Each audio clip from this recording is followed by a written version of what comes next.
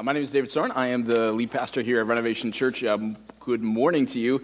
Hey, before we get into our Bible teaching for this morning, I wonder if I could just take a few minutes, and I want to talk a little bit about just a process that we've been working on as a church really over the last year or so, and that is the rewriting of our core values and our mission statement. And so over the last year or so, our staff, in consultation with our board and also getting feedback from our house leaders and our ministry leaders, we've gone through this process of rewriting our core values. And what we want to do today is we want to share them with you. But before we get to that, let me just say a little bit about the process. So first of all, I don't want you to be nervous about this. We're not taking the church in an entirely different direction or anything like that. The reality is our original core values and our mission statement were written by me out in the woods on a prayer retreat back in 2009 before we started this church. And some of you know those old core values and vision well, but the reality is almost half of you are new just within the last 12 months, and you've never heard them, and you don't know them. And so we decided that it was time to sort of give this a fresh look. And the truth is, they were great. I mean, regardless if you know them or not, our church is standing on the shoulders of those core values today. They've shaped us into who we are as a church, how we function as a church. But there's some limitations to them. For one, I mentioned that they're not as well known as they used to be. Secondly, they don't as accurately or as fully represent what God is doing in our church today, now 12 or 13 years after we started this church. And thirdly, we wanted to build these values with the Lord and together as leaders, not just me out in the woods by myself. Okay, which is highly entertaining. And so for the past year, we've been working on this process as leaders, and we believe that these 7 core values that we have and our mission statement, that they cast vision to where we're going and that they identify and articulate who we are as a church. So what we're going to do over 3 weeks is we're going to roll those 7 core values out. So we're just going to do 2 of them today, and then we'll jump into the message. So our first new core value is this. And these are phrases that we want to just saturate our church and our culture. And that is this, the first one: we put God first. It's just so deeply on my heart for our church. I think it's a concept that we just must really, really value in America in the coming years. We, as apprentices of Jesus, we must seek first the kingdom of heaven. I think for far too many American Christians, Jesus is fourth or fifth, not first. If there's anything that comes up on their daily schedule, instead of spending time with God, we choose that, right? Or if there's anything else on the weekend schedule, we choose that instead of seeking and worshiping Him on a Sunday morning. For so many people, God is fourth. He's an add-on that they bring in to sort of improve their lives when life is hard. But if you're truly going to be an apprentice, a follower of Jesus, you must see Him as first in all things. We want you to orient your life primarily around Jesus Christ. All of your life, your schedule, your finances, your time, your mind, your heart, that God is worthy of being first. So we want to be a people, Renovation Church, that puts God first. Okay, second new core value is this: we pray the impossible. So one of the things that we wanted to do is create a core value that really spoke to our growing heart as a church for prayer, which is something we didn't have, honestly, in the first couple of years of the church. Not that we didn't pray, but it wasn't a core value that really drove our church. And we felt like this phrase both described what we feel prayer can do, but also why we put such an emphasis on prayer in the first place, because it's prayer that can do the impossible, not just hard work and good strategy. Okay, so there you have it. Those are our first 2. We put God first and we pray the impossible. Keep coming back the next 2 weeks, and we will roll out the rest of them. All right, let's jump into our message for this morning. We are resuming our teaching series on Luke, a book in the Bible where we've been going verse by verse by verse through the entire book. Believe it or not, we started this series exactly 4 years ago this weekend. I told you it would take 3 years. Turns out it was more than 4. Okay, but we haven't been doing it every week. We've taken plenty of obviously long breaks to talk about other sections and other sections of the Bible and other topics along the way. But we are now 83 weeks into the book of Luke, which is amazing. But we are going to finish Luke in this stretch right here. Actually, this is really cool. based on how we're going, we are going to be at the resurrection on Easter Sunday, which is kind of cool. So we're going to do that, obviously, on Easter. That'd be weird if we didn't. Okay. I should not be your pastor for not doing that. Okay. And then we're going to finish the book of Luke on May 1st, which would be great. Okay, if you are new, since we were last in the book of Luke in December, and I know a ton of you are new just in the last 2 or 3 months, Luke is one of 4 books in the Bible about the life, the teachings, the death, and resurrection of Jesus. We spent a lot of 2021 looking at really, a huge part of the book of Luke actually is really the last week of Jesus' life. And so on Sunday of that week, he rides into Jerusalem on a donkey. We call that Palm Sunday. He does a bunch of things. He cleanses out the temple and teaches. And then on Thursday of that same week, he has the Last Supper with his disciples. Later that Thursday night, he's arrested in the Garden of Gethsemane. And then from the time of his arrest to his crucifixion, Jesus actually endures 6 very quick trials, if you can even call them that. We've covered the first 3 trials already. They were all Jewish trials. And now we're going to move to the final 3, which were all trials under Roman authorities. And so we're actually going to hit trials 4 and 5 today. And so now in the timeline, it's Friday morning of Good Friday. The sun is up, but it's still really, really early in the morning. So we're going to join the passage there. Everybody grab a Bible. There's Bibles under the chairs in front of you, or if you brought your own. We're going to be in Luke chapter 23, page 721. I'd love for everybody to follow along. In fact, let me tell you this. We're going to start trying something different as a church. We are not going to put our main passage of Scripture on the screen anymore, because we know that when you have the Bible in front of you and you can reference it and look at it and study it and keep looking at it as whoever is speaking is talking, you're just going to get so much more out of it. And so we're not going to put it on the screen anymore. So grab a Bible, okay? If you didn't bring one, they're under the chairs. Page 721. If I just reference a verse quickly, which I will later in the message, we'll put that up. But our main passage, we want you to just have it in front of you and just live in the Word of God. So page 721, Luke chapter 23, and we are going to start right at verse 1. Okay, here's what it says. It says, "Then the whole assembly rose and led him," that's Jesus, "off to Pilate. And they began to accuse him, saying, 'We have found this man subverting our nation. He opposes payment of taxes to Caesar, and he claims to be Messiah, a king.'" Okay, let's just pause there just for a minute. Let me give you some context here. So, verse 1 says, the whole assembly rose and they led Jesus to Pilate. Now, that assembly is the Jewish high council. It's called the Sanhedrin. They basically make the major decisions for Jews in that area at that time. But they bring him to Pilate. Now, Pilate is Pontius Pilate. He's the Roman governor of the region of Judea at that time. And he was the Roman governor because the Romans controlled so much of the known world at that time. They controlled that area as well.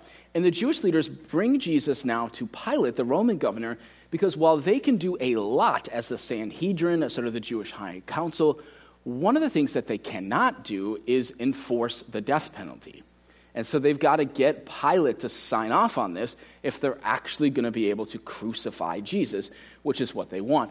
But they kind of instinctively know that Pilate is not going to sign off on the death penalty just because we come and say Jesus has been blaspheming.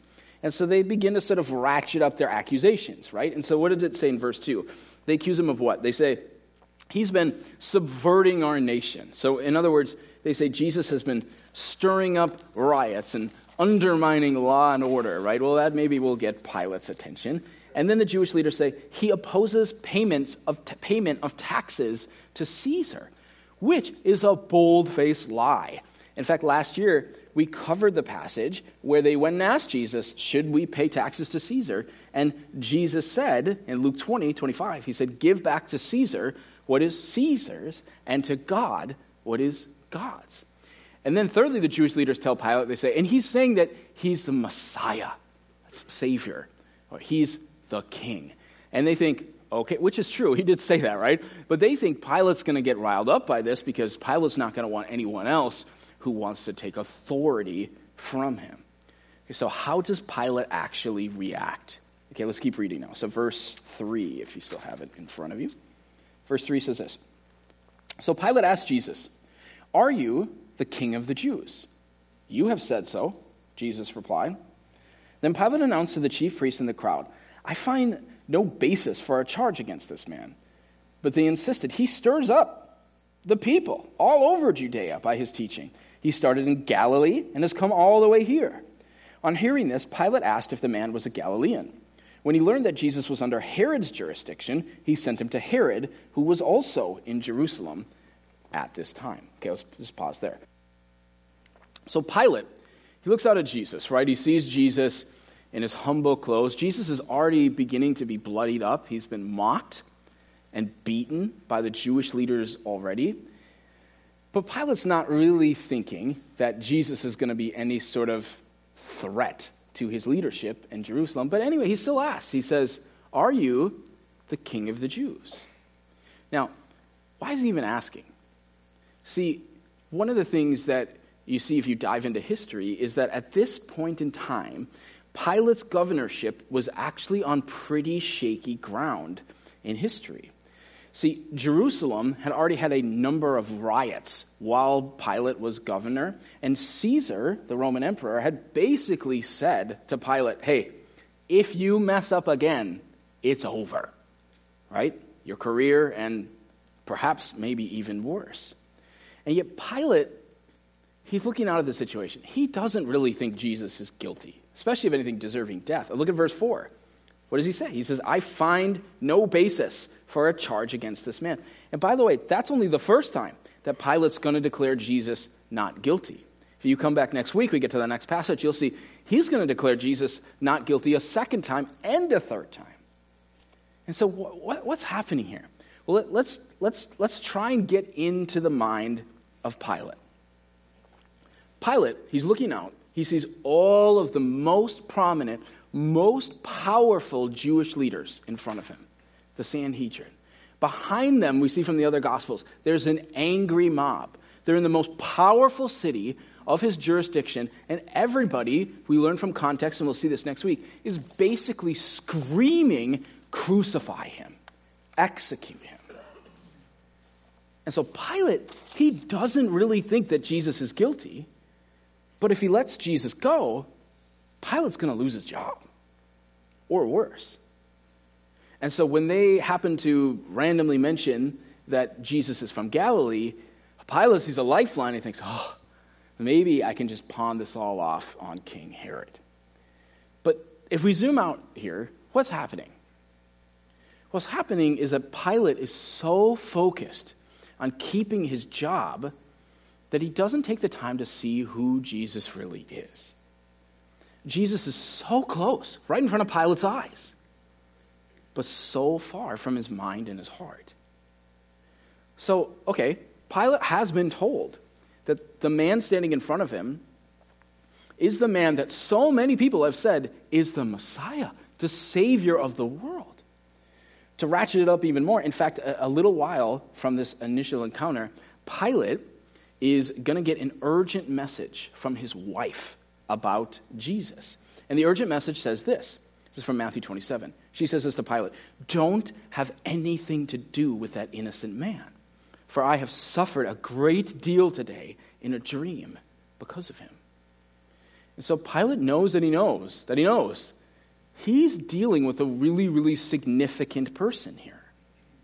But Pilate can't keep his mind off of his job, his reputation, and his own interests. And in the 2,000 years since that conversation, many, many men and women have missed Jesus for the exact same reason.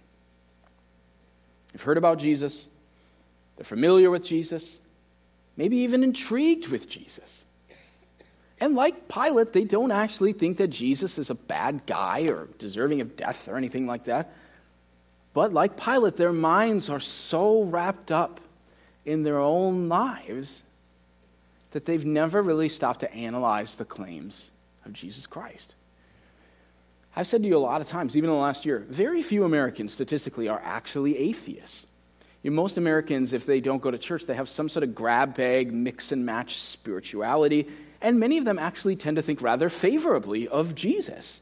even though they never actually read his teachings, but they think, Jesus, he's all right. Many Americans are like Pilate. They're close to the truth. There's probably a church on their block, a Bible maybe even on their shelf in their house. But their pursuit of their career goals, or finding the right person, raising the perfect family, those things always come first. And because of that, they miss what's right in front of them. It's so close, yet so far. And listen, this can be true even of people who sit in churches. Some of you come here with your family. But truly, Jesus isn't actually the king of your life. He's not what comes first, as we said earlier. No, it's more like Pilate, where your mind, you're intrigued with him, you don't think poorly of Jesus, but your mind is primarily concerned and orientated around your self-interest.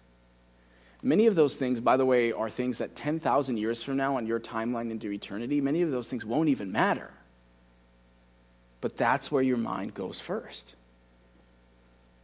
And so I ask you today, what have you done with Jesus Christ? Is he truly your king? And I don't want you to just defer the question like Pilate and pass it on to Herod. Is Jesus Christ, are you living like Jesus Christ is truly the king of your life? For Pilate, he wasn't. And he sends Jesus off to King Herod. Now, King Herod is actually the son of another Herod in the Bible called Herod the Great, who wasn't actually great because he tried to kill baby Jesus. Who does that? Now, Herod the Great, if you remember, or maybe you've never heard it before, when Jesus is born, he finds out, Herod the Great, from the wise men that a new king has been born. And so he tries to, essentially he murders all of the young boys ages 2 and under in the vicinity of Bethlehem. Now, thankfully, Jesus gets out. But this Herod the Great eventually dies shortly after that incident, actually. And his son, King Herod, who's actually Herod Antipas, becomes king, but of a smaller region than his father, kind of up in the area of Galilee. But he happens to be in Jerusalem at the same time. It's Passover, kind of everybody's in town, and Pilate sends Jesus to Herod. And now let's see what happens when they begin to talk to each other, or begin to see each other. So we'll continue now at verse 8.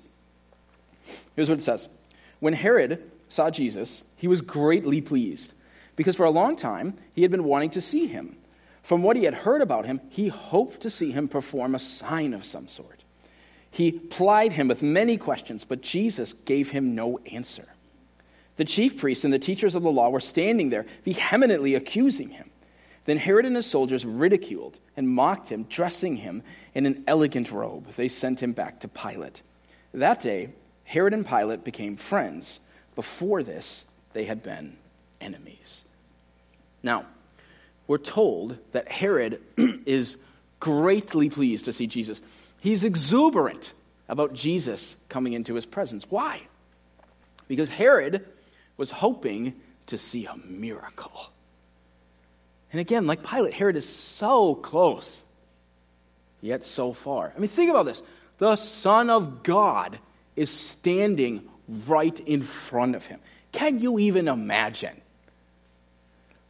Like the one who was there at the beginning of time, God in the flesh, the only one who has the power to give Herod eternal life instead of eternal damnation, right there in front of him. And Herod wants to be entertained. So close, yet so far. And tragically, so many Americans are in the exact same scenario. They come to church, and God himself is present right here in this room. The one who created heaven and earth, the one who holds your life in his hands. God is here. And yet many Americans nowadays, they come to church like Herod to be entertained. To see the newest creative ideas that their church has come up with. Many Americans come to church not primarily to seek the Son of God, but to seek out some sort of feeling, an emotional connection in worship. Still others of us are like Herod, who peppered Jesus with all sorts of questions, hoping to hear some sort of great or intriguing new teaching. And Americans today are more guilty of this than ever, right? We invented a phrase for this, church hopping, right? We hop and hop and hop from church to church, trying to find the newest, the best teacher with the most greatest, intriguing new ideas. But what so many people are actually seeking is entertainment. It's a feeling, a new teaching, perhaps a feeling of superiority because of what they've learned.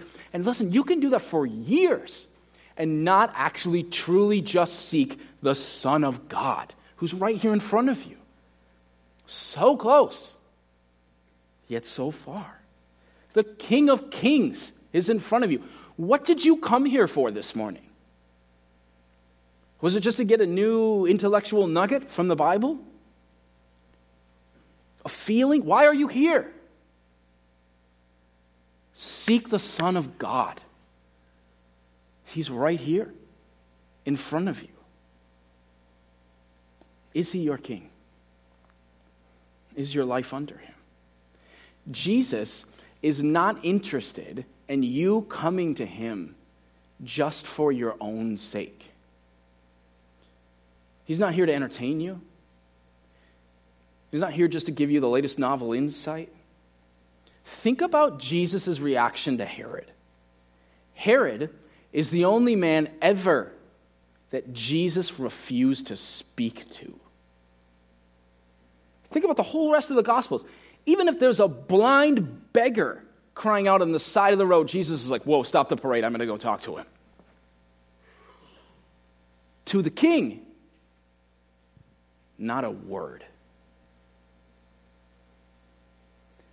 And what's interesting about Herod, when you read through the rest of the Gospels, is Herod already knew something about truth and sin and repentance.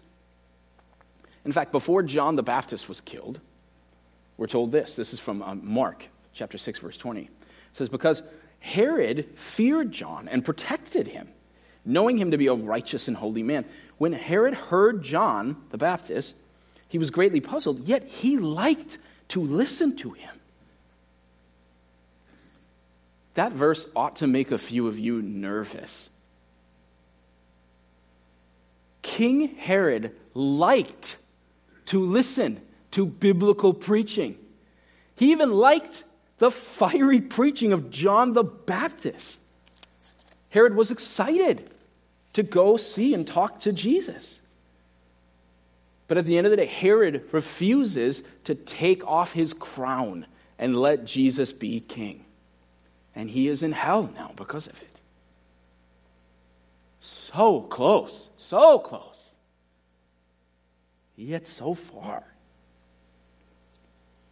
Millions of Americans, literally millions of Americans, are just like Pilate and Herod. I mean, it's so different than the millions and millions of people who live in the Middle East and parts of Asia. They don't even know the name of Jesus. But for so many Americans, Jesus is right there. But they don't see who he truly is. And for many of us, even as Christians, over time, we forget who he really is. That we start seeking just a small aspect of what he can give us rather than seeking him. But he's a king. He's the Son of God. He's the Messiah. And if Herod or Pilate just for 1 second would have been, who are you? They would have seen it. And it's the same is true for us. He wants to know you. He died for you. One of the things I was thinking about just studying this passage this week is you go through all these trials. Like, Jesus could have stopped at any time, right? He's so brilliant. Like, don't you think he could have argued his way out of any one of those trials? And by the end of it, they would have been like, you're right, we should let you go. But he doesn't. You know, earlier we read that a number of months ago, that we read that he said, I could have called down legions of angels to end this, but he doesn't. He wanted to die. Why? Because he was dying in our place, dying for our sins. And the Bible teaches that not only did he come to die for your sins, But when you believe in that, you believe that Jesus died in your place, that your faith in that is what gives you a number of things. It gives you a relationship with God who'll come into your life. That's what allows you to be forgiven, believing he died in your place. You're not forgiven just by being a good enough person. It's the opposite of that. It's believing that you're not a good person and that he died for you. And then that gives you eternal life in heaven because Jesus paid the penalty for your sin. And without that faith, otherwise you're paying for your sin in hell. But it's your faith in that that saves you. But not only that, we always say that when you believe in that, it's not like, oh, I believe in that, I'm going to continue with my life. It's a reorientation. It's a bowing down. It's a taking off the crown, saying, I believe you died for me, so now I live for you. Here is my life. Take it. All of it. And if you've never surrendered your life to Jesus before, I urge you to do that now. It may be your first time in church. It may be your 900th time in church. Listen, one of the things that I feel like a lot of pastors don't say, but it just needs to be said, is there are absolutely going to be people who sat in church almost every week of their life and aren't saved at Judgment Day. Because they didn't actually make Jesus their king. There's some of you probably in this room right now, like Pilate and Herod, you are moderately intrigued with Jesus. You don't think he's a bad guy, but you are the king or queen of your life. Jesus is not your Lord. You haven't actually, you've been sitting here, coming here, but you haven't actually placed your life in his hands. Coming and appreciating Jesus and being intrigued with Jesus is not enough. Have you given your life to him? Truly. That's the offer that's in front of us. That's the offer that revolutionizes our life. It's the offer of Jesus. But it's hard to do because it just takes a whole lot of humility, right? I think that's ultimately what Herod and Pilate don't have. They go, to stop right now in my career, and so they don't. How do you think the great contrast to Herod and Pilate is another man who was actually had some power in the scriptures, and that's in Luke 19. It's Zacchaeus, the powerful tax collector, who was rich as all get out, but sinful as all get out, robbed from his friends and neighbors. And yet Zacchaeus, we're told when he hears that Jesus is coming, that he runs to get ahead of the crowd. He runs. Back in the day when it was really embarrassing for grown men just to go running in front. It's still a little bit embarrassing, but in those days, it was super embarrassing. But Zacchaeus, he runs in front of the crowd. And then because he's so short, poor guy, he can't still see Jesus. So he climbs up the sycamore tree, even more embarrassing. But he humbles himself. Why? Because he's so desperate to just let Jesus be the leader of his life, to let Jesus in his life. And what does Jesus do? Right? He looks up. There's hundreds of people there. He looks up. He says, Zacchaeus, you come down because I'm coming to your house today. Right? And Jesus has his life, or Zacchaeus has his life entirely transformed. He gets almost everything. But for Herod, who just wants a sign, and for Pilate, who just wants his career to be all right, they get nothing. Nothing. Because at the end of the day, they want to be first. But Jesus wants you to take your crown off and let him be first. I urge you, see Jesus for who he is, the Son of God. Christians, worship him, seek him for who he really is. And for everyone else, I plead with you. If you've never surrendered your life to this Son of God who loves you so much that he was bloody, that he died in your place on the cross. If you've never surrendered, you never believed in that, cast your life upon him, please do so. Because one day, 100% of people in this room will die, and you will face God in judgment. And the issue of your judgment will be based upon, did you accept the rescue mission of his Son, Jesus Christ? And the one thing that I don't want is for anyone to go and look back on the videotape of their life and go, okay, March 20th, 2022, there I was. The offer of life and eternal salvation was right in front of me. So close. yet so far, because I just couldn't give up being first in my life. Surrender to Jesus. It is so much better.